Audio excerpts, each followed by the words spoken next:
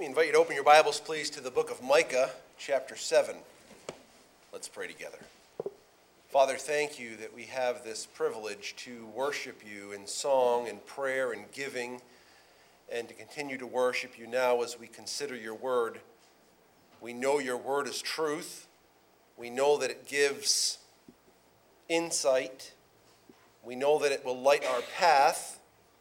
We know that it will be used by your Spirit to strengthen our hands, to steady our minds, to encourage our hearts, to enable us to do your will. We need you. We need your Spirit. We need your grace to be fruitful in this hour. Help us, we pray in Jesus' name. Amen. So there are some things we look at and we say, wow, there's nothing like that. There's nothing as wonderful as that. Like when I look at my wife, like there's no one like her. She's beautiful and she's perfect. She's just what I need and just what I want. I look at my kids and they're like, wow, they're incredible. And I look at you and you're like, wow, you're special people. Look at your matchless congregation with all of your unique and varied character traits. And then there are other things that we look at and we say, really, there's nothing like this. When you see the Grand Canyon, it is just spectacular. I went across country with my family. This is when I was a 12-year-old. We drove across country. I was the navigator. I got us there. I actually got us to the Grand Canyon. I didn't get to drive because I was 12, but I got us there. And we arrived at the Grand Canyon, so excited, and it was fogged in. So you could see kind of like some fog and the edges of what must have been spectacular. However, when you see pictures, you're really taken by it. The same trip we went to California and we drove down what's called Big Sur. Oh man, that is spectacular. I'm sure that there's something else like it somewhere, but it really, for all intents and purposes, it really is. It's a matchless view. It's just incredible. And then by telescope, we get to see things like this. That's a nebula. Nebula is exploded gas. It looks better than some other forms. But nonetheless, this one I think is called Thor. So there's one nebula called Thor. It's just, isn't that beautiful? Now, I guess you don't really get quite the same view when you're looking at it on the screen through a projector as you do on your computer screen, or if you actually looked in a telescope that showed you that. It's breathtaking. It's breathtaking. These kinds of images inspire awe. Now, what I want for you to consider, just for the next 45 minutes or so, is the one who created these things. Just how much awe should we have when we consider our God who created such amazing, beautiful demonstrations of his power, his wisdom, his ability. Our God is matchless. We've been studying for these last months a book by the name of Micah, named after the prophet whom God used to bring these truths to the nation of Israel. His name is Micah. The book bears his name, and the name means who is like God. So when you open the book of Micah and begin to read, you have this immediate, if you understand what the term Micah means, you have this introduction to the book, which is, who is like God? And then you come to the end of the book, and the book concludes with this very same question, which says in verse 18, who is a God like you? We want to consider this matchless God whom we worship. When you have a book that begins with one concept and ends with one concept. It's telling you something that everything in between is supposed to lead you to understand this concept. So as we've studied the book of Micah, what should have happened if I did my job correctly of conveying the Bible truth, you should end the book of Micah thinking, my God is like no other God in all the world. He is amazing. And certainly as we come to the conclusion of our study, this will be at the forefront of our minds. Last week we looked at verses 8 through 14, and we noticed this about our God. First of all, God is just. God is just. In other words, he requires righteousness out of people. He requires righteousness out of people. Did you know this? There will not be one unrighteous person in heaven. If you don't know doctrine, that should make you quiver in your seat. Understanding the doctrine of the Bible helps us to understand that through the death, burial, and resurrection of Christ, through embracing Christ, through the regenerating work of the Holy Spirit, what he does is he changes the record. He removes every stain of sin. He removes every mark of unrighteousness from our record and casts it on Christ and places on our account, in our stead, the righteousness of Christ. And so, based upon understanding who Jesus is and embracing him as our Savior, those who trust him have been made righteous in every way.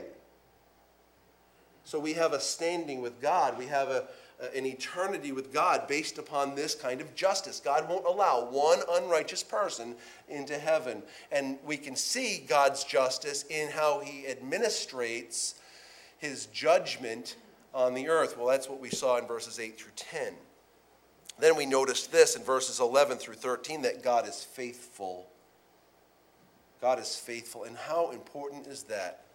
God brings his promises to pass. He's going to establish his kingdom. He's going to cause his kingdom to expand. He's going to cause his kingdom to absolutely inhabit the earth. God is going to cause all of the promises that he made to Abraham and his children to come to pass. God is faithful. We delight in God's faithfulness, because if God were not faithful, what standing would we have? If you couldn't count on God to keep his word, what would you then trust in? But the fact that, he is faithful, he does keep his word, that his word is sure. When we trust his word, we know what's going to happen in our lives. So God is faithful. We noticed this, and it makes us very happy and very thankful. Then we got into verse 14 and noticed that God is a shepherd. Now, it's stated in a sense that Micah says, God shepherd your people. We know, however, from other passages, and we looked at them, that God does in fact shepherd his people. It means he feeds them, he provides for them, he protects them, he guides them, he brings them to the proper place. God shepherds his people. God is a shepherd. That humbles us, and it makes us appreciate God infinitely, because this one who is matchless in his judgment tenderly cares for a person like me, tenderly nourishes, guides, enables someone like me. This is good news, friends. This is good news in the book of Micah. Now we come to verse 15, and what we want to notice about God as we're answering the question, who is a God like you? God is almighty. God is almighty. Look at verse 15. As in the days when you came out of the land of Egypt, I will show them, could also be translated you, I will show them wonders.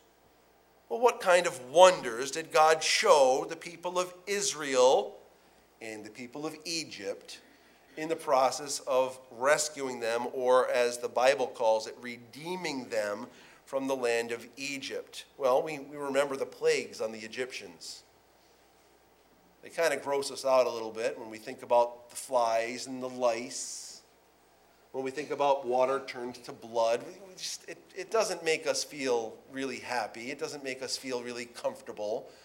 But these are the things that God did to demonstrate his power and to redeem his people Israel from among the Egyptians. You'll remember that God in this process parted the Red Sea, and equally miraculous, he restored the Red Sea to its proper flowing. In the process of this deliverance, God provided for them food and drink. For how long? 40 years. 40 years God provided for them. God preserved their clothing and sandals for 40 years. Can you imagine that? Can you imagine one pair of shoes lasting you 40 years? Now just imagine you were walking for a living. So like you're a mailman and you've got a pair of shoes and you're going to wear that set of shoes for 40 years. Good luck with that.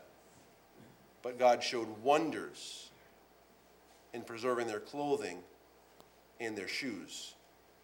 You'll remember the victory at Jericho.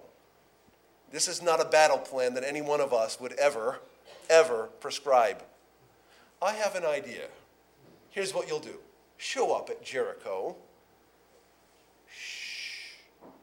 Walk around the city once a day for 6 days. And on the seventh day, walk around it a number of times. And then make a lot of noise. All of those footsteps will corrode the underneath of the walls. The vibration of your noise and your stomping will cause the walls to come collapsing down. Anyone agree with my take on that? I'm going to go with no. I think that's not going to work. Unless God makes the walls come tumbling down. Wonders at Jericho. And then you'll remember a supernatural act of God in the midst of a battle in Joshua's day where they were running out of time. And they prayed, and God caused the sun to stand still. Well, scholars, I use that term very loosely, scholars would say that couldn't happen. Naturalists would say that couldn't happen. Anyone know who created the heaven, the earth, and all that in them is? Anyone here know who that is? Does anyone know who made the rules of the universe? Does anyone think he can alter those rules of the universe since it took him just words to speak the world into existence? Does anyone think he could do this? I do. Maybe you don't. God help you. Literally, God help you. You've got to know that he is capable of even this. I will show them wonders as when they came out of Egypt.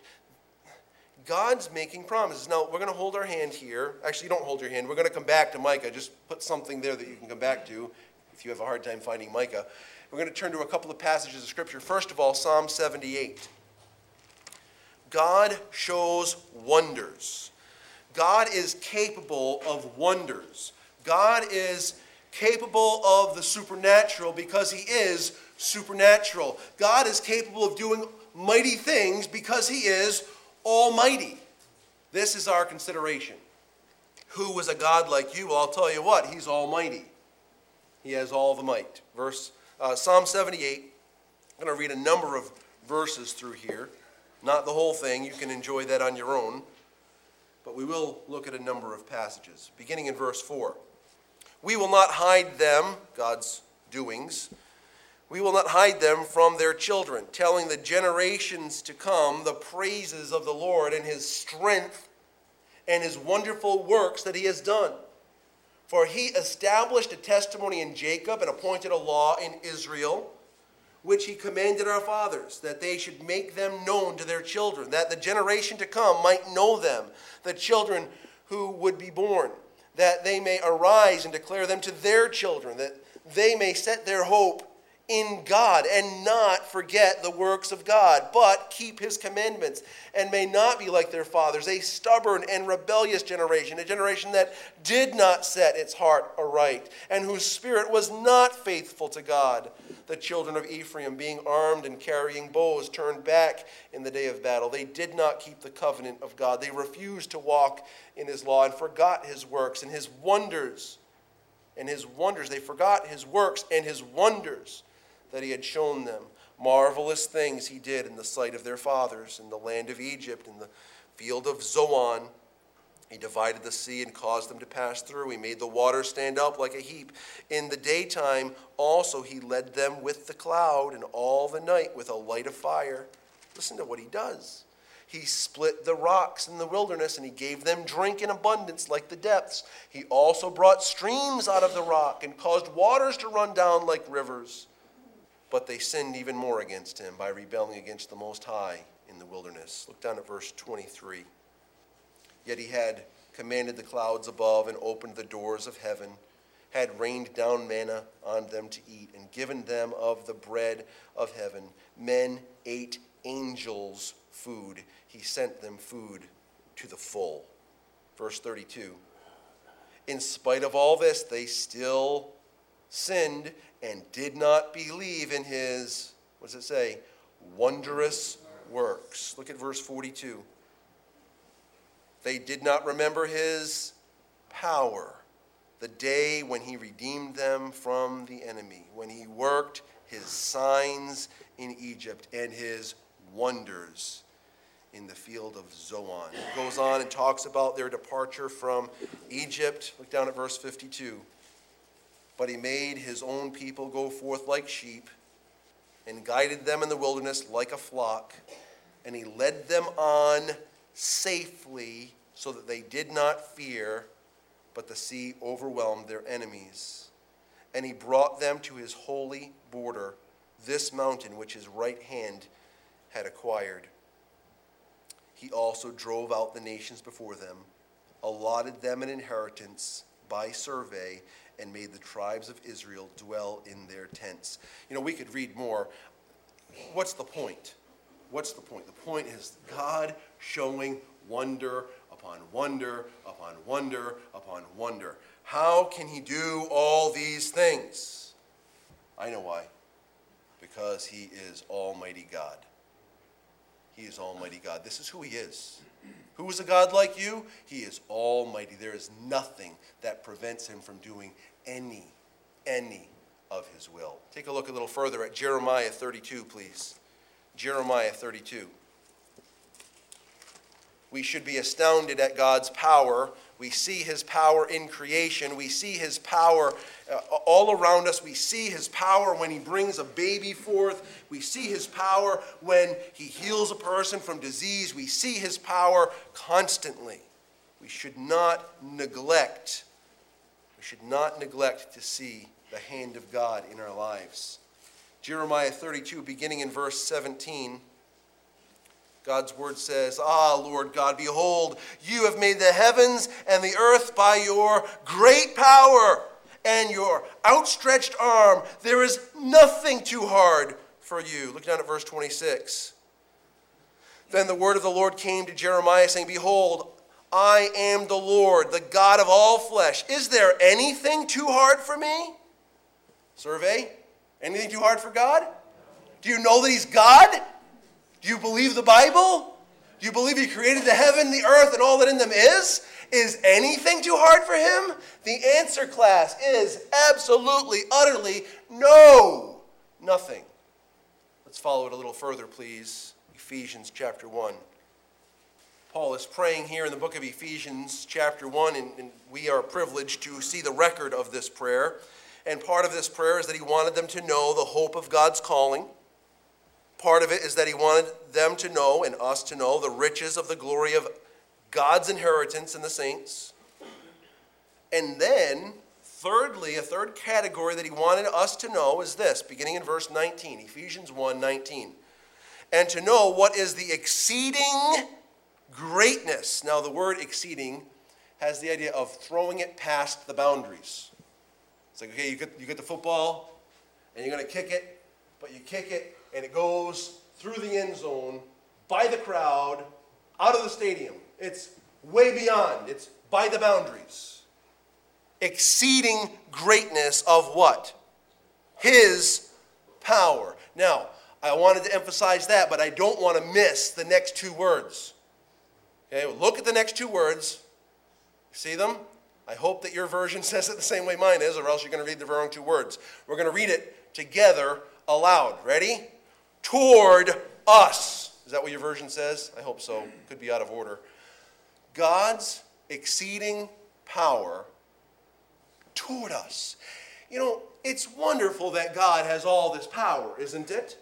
That God can do anything he wants. It's beautiful. And we say, God, you're awesome. But how about when that power is toward us, benefiting us? Does that make it that much better? It takes this abstract power and personalizes it so that it's at work for me.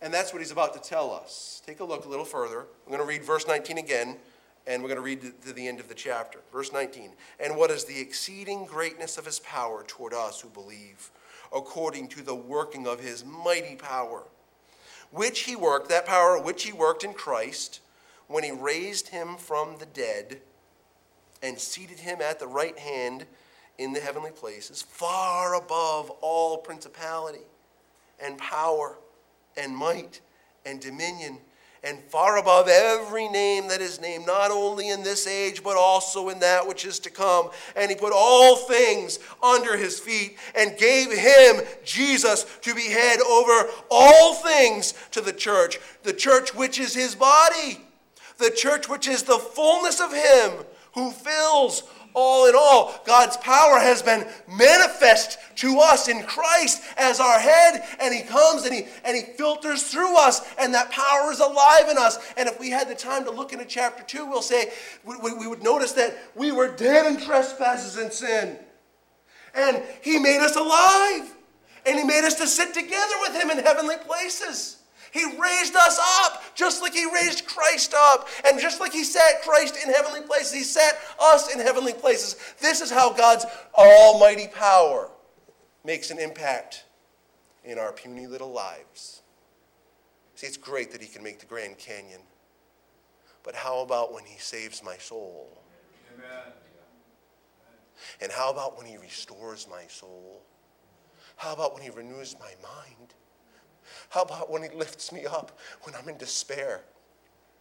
How about when he delivers me when I am gripped by my own passions? How about when he does these things? Does his power mean something to you then? He is almighty God. Who is a God like you? He's almighty. He delivers a lowly one like me and a lowly one like you. What a God. There is no one like him. The Bible says in Revelation 19 and verse 6, then I heard what seemed to be the voice of a great multitude, like the roar of many waters and like the sound of mighty peals of thunder crying out. What is it crying out? What's the words? Hallelujah! For the Lord our God, the Almighty, reigns. Listen, you may be in despair of what's going on in life. Maybe your own personal life. Maybe you look at the country. Maybe you look at the world. Maybe you have all these burdens on your heart. Listen, give it up.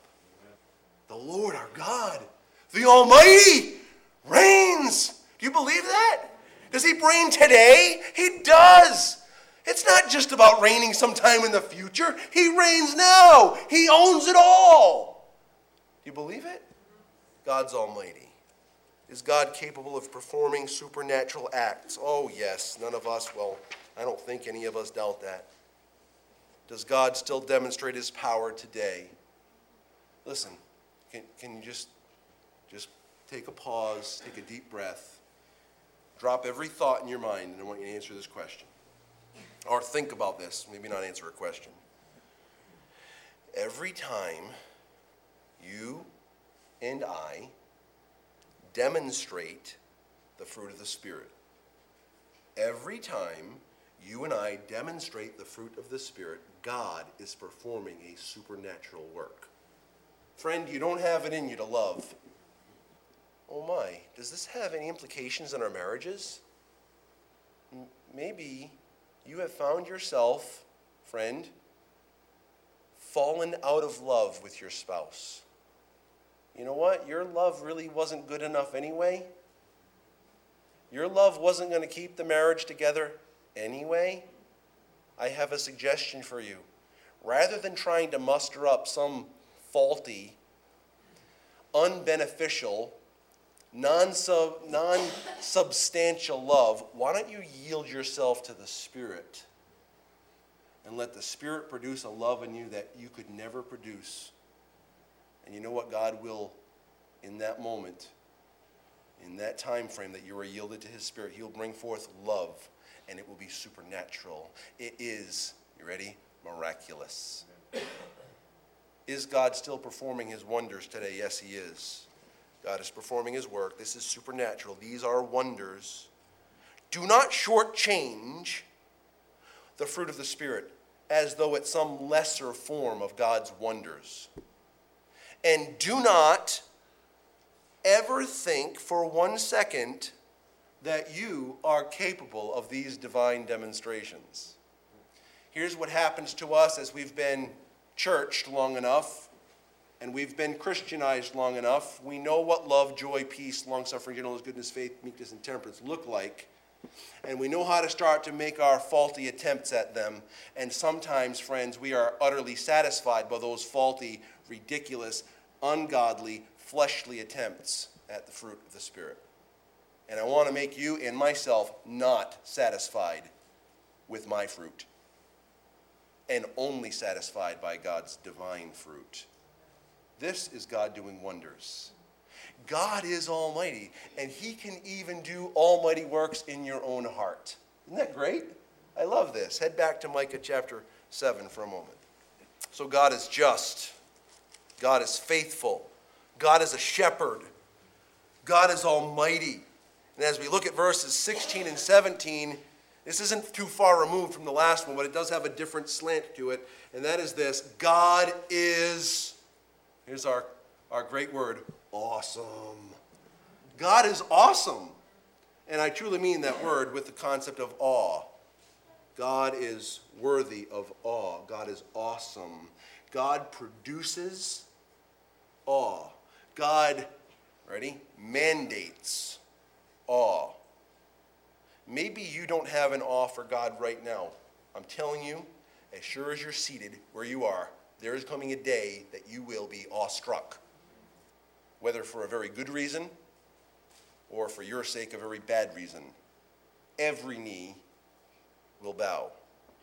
Every tongue will confess that Jesus Christ is Lord, to the glory of God the Father. There's coming a day you will be in awe of him.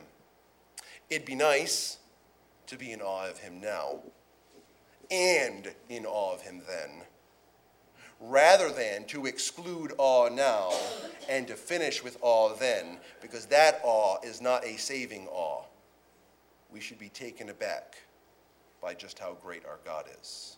Well, with that in mind, we're going to read verses 16 and 17 of Micah chapter 7. The nations shall see and be ashamed of all their might.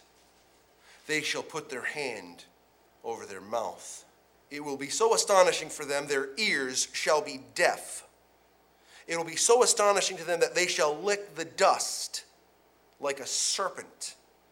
They shall crawl from their holes like snakes of the earth. They shall be afraid of the Lord our God and shall fear because of you. Now, we're not going to get into the nitty-gritty of all how it comes to its full fruition, though we will make some implication of it. I want for us to see the content here, the theological content, which is that God is awesome. The nation shall see. What will they see? Well, it's what he's talking about in verse 15. I will show them what? Wonders. What are they going to see? They're going to see wonders. And because of those wonders, they will be ashamed of their own might, because they'll compare their might to his might, and they will find themselves lacking greatly. When you compare yourself to God, you find yourself very small. You should find yourself very small. And because of that, it says they shall lick the dust like a serpent. The idea there is to be humiliated. They will be humiliated. They'll get to the point where okay, I know who you are, and I know your greatness, and I see my humility. Let me go on my face. That's where I belong before the Lord. I belong on my face. Every ounce of me. Not just the physical form, but my spiritual being should be humbled before Almighty God. Then it says, they shall turn in dread to the Lord. They shall turn in dread to the Lord. Or it says, they shall be afraid of the Lord our God. I have the ESV in my notes here. They shall turn in dread to the Lord, because it's a better translation. They'll be very afraid. They'll be greatly afraid. Hold your hand here, because we're going to come right back. But take a look at the book of Hosea, just a few books to your left. Hosea chapter 11. Now, as we're reading this section, verses 16 and 17 of Micah 7, there are elements of that section that makes it sound very negative, doesn't it? We'll hear they're afraid and they're turning in dread. But where are they turning? They shall turn in dread to the Lord our God. They shall turn in dread to the Lord our God. This is a very positive thing. Dread, in this sense, is to recognize, oh, here I am fighting against God's people because I'm fighting against God himself. This is what they will realize. My war is with God, and I'm starting to see who he is. This is not a winning battle. And they don't turn in dread and run from the Lord, but it says they turn in dread to the Lord our God. And so there's a repentance toward him, which is what every human being needs, is to turn from self in our way, in our desire, and to turn to him and his way and his desire and his salvation. Hosea chapter 11, beginning in verse 10, please. They shall walk after the Lord. He will roar like a lion. When he roars, then his son shall come trembling from the west. He's not talking about Israel. They shall come trembling like a bird from Egypt, like a dove from the land of Assyria. And I will let them dwell in their houses, says the Lord. You know what God just tells us here in Hosea 11? He says, it's not about one group of people. It's about all the world that God is saving for himself. From every tribe and every tongue and every nation, every people. God will bring people to himself because they'll see him for who he is. And then instead of turning and running, they'll turn toward him. Why? Because God is awesome. Head back to the book of Micah for a moment. We'll look at the last phrase of verse 17. And they shall fear because of you. They shall be in fear of you. But ultimately their fear is not the people. Correct? The people aren't going to fear the people of Israel. They're going to fear the God of Israel. And what we want to note from that is a passage from the book of Hebrews. In Hebrews chapter 12, God's word gives us this glorious passage concerning the awe, the reverence that we ought to have for God. It says, therefore, let us be grateful for receiving a kingdom that cannot be shaken.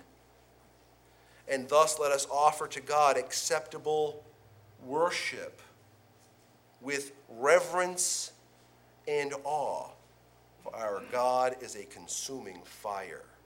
Friend, in light of God's utter sovereign power, he is to be reverenced and worshiped.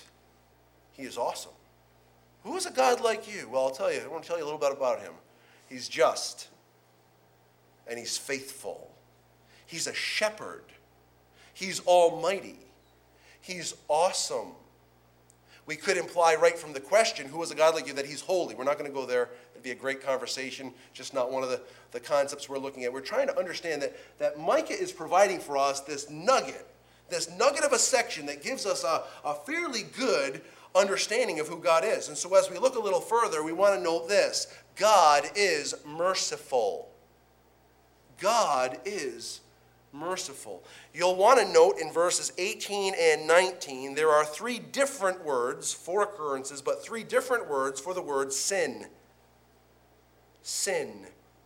Iniquity is used 2 times, once in verse 18, once in verse 19, and the word means perversity. Perversity. The root idea of the word is that of twisted,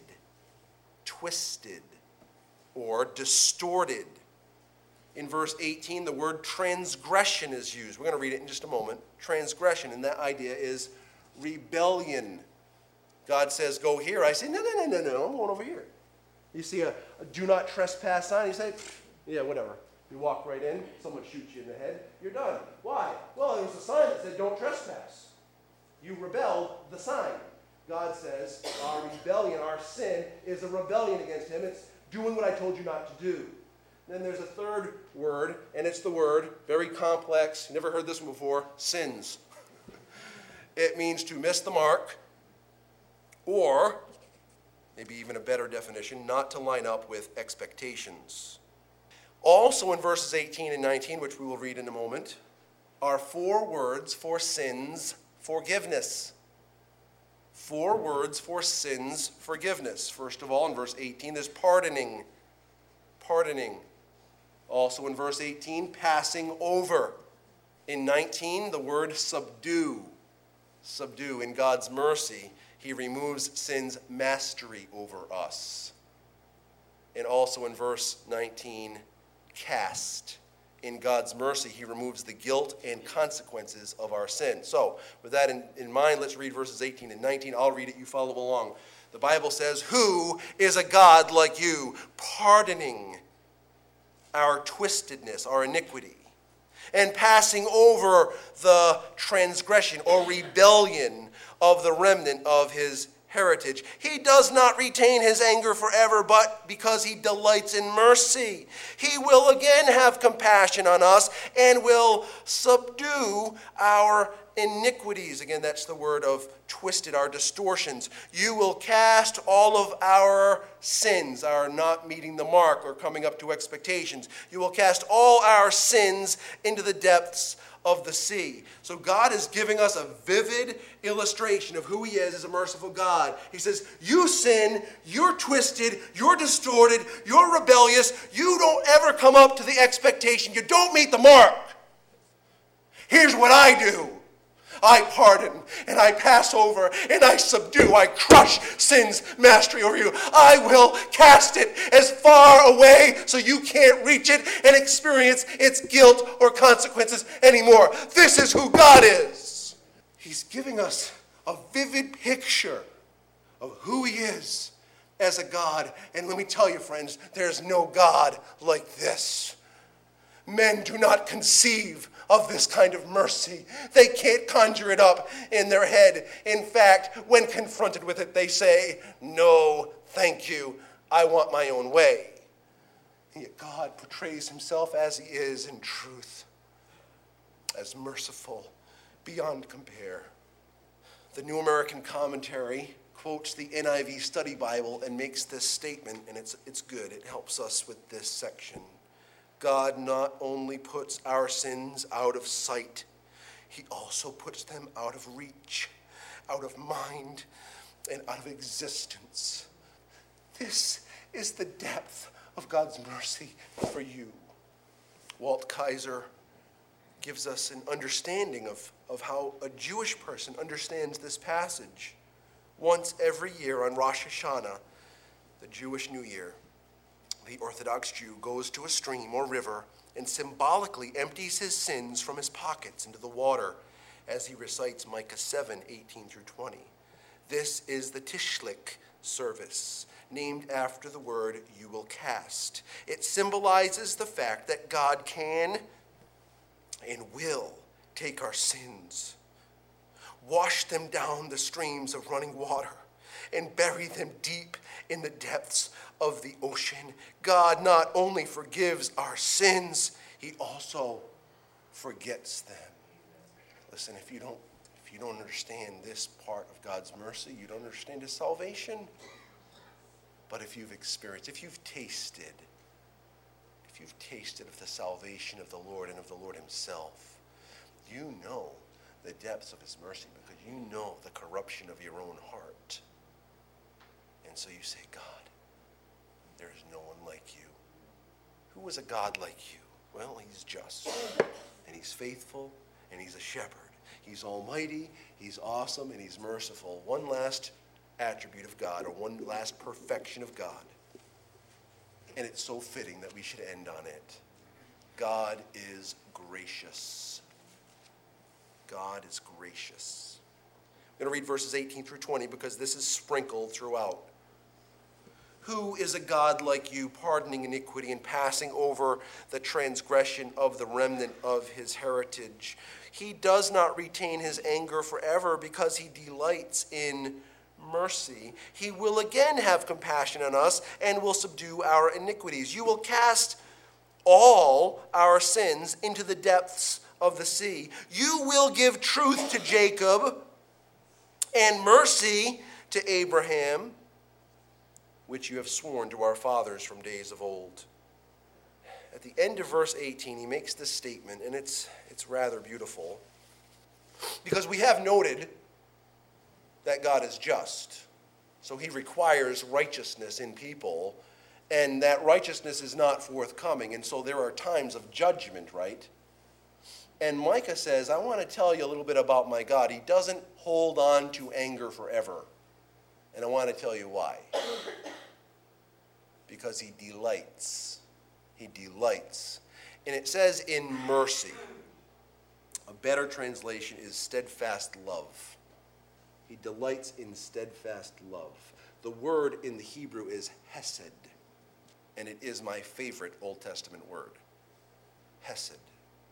It gives us the concept of God's steadfast covenant loyalty. He forever pours his favor into our lives.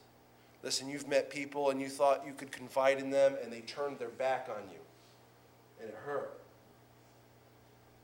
Here's what I want to tell you about God. He'll never turn his back. He'll always turn his face toward you. Not because you're great, but because his son is great. And his son stood in your place and took the penalty of your sin. He bore your sin. He paid the debt of the guilt of your sin. He removed the guilt and the debt and the consequences of your sin forever. God is steadfastly loyal. He'll never turn from you and say, nah, I'm finished with you. He does not retain his anger forever because he delights in mercy. He is steadfastly loving. Secondly, he renews his compassion toward his people. It says, verse 19, he will again have compassion on us. Now, he had compassion, right? And he will again have compassion. I wonder if maybe there might be some implication that we might have missed if we only look at the past and the present. And here's the implication I would think you would miss, is that all the while, he still had compassion. He didn't dry up in his compassion and then restore it at some future time. He had, will have, and still does have compassion on you. How can I be so sure?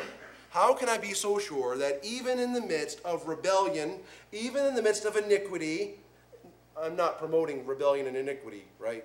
You know this? But even in the midst of rebellion and iniquity, God tells us of his compassion toward us. And I can direct your mind to Hebrews chapter 4. Beginning in verse 14, we have this faithful high priest who has gone up into the heavens. It tells us that he wasn't tempted in every way like we are, yet without sin. But right before that, he says he has compassion. He feels with us in our weaknesses, and he is talking about sin. He feels with us in our weaknesses.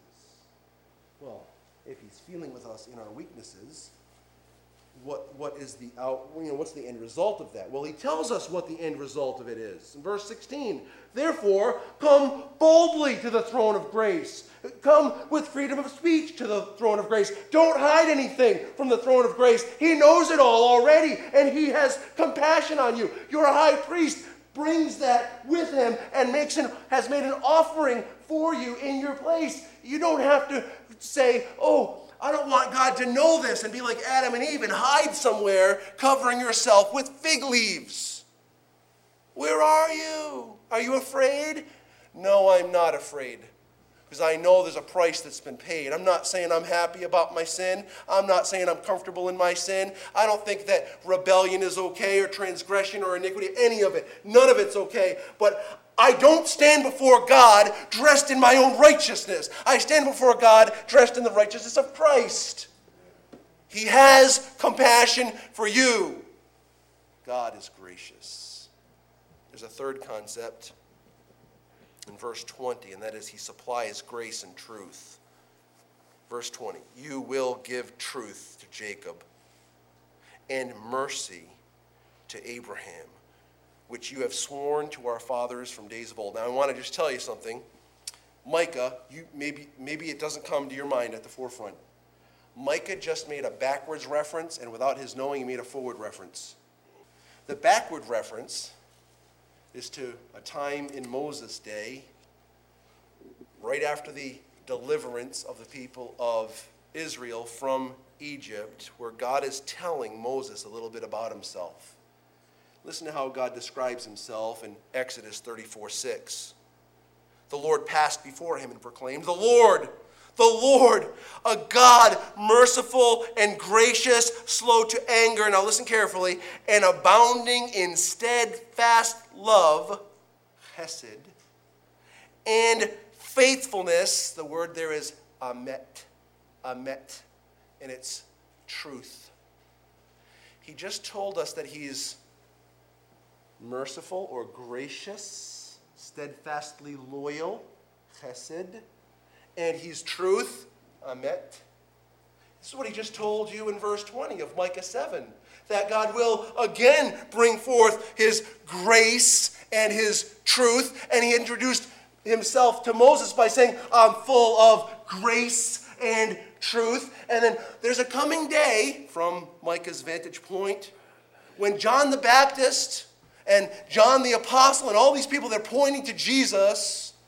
And in John chapter 1 and verse 17, the Bible says this, for the law was given through Moses. Grace, that's a reference to chesed, and truth, that's the reference to amet. Grace and truth came through Jesus Christ. So when we look at the end of Micah 7, he points us back to Exodus, and unknowingly, unwittingly, he points us forward to Jesus. How? I will give truth to Jacob and mercy to Abraham. My question for you is this: how? How will he give truth to Jacob? How will he give mercy to Abraham? I'll tell you how. God has poured forth his grace. God has poured forth his truth in the person of Jesus Christ.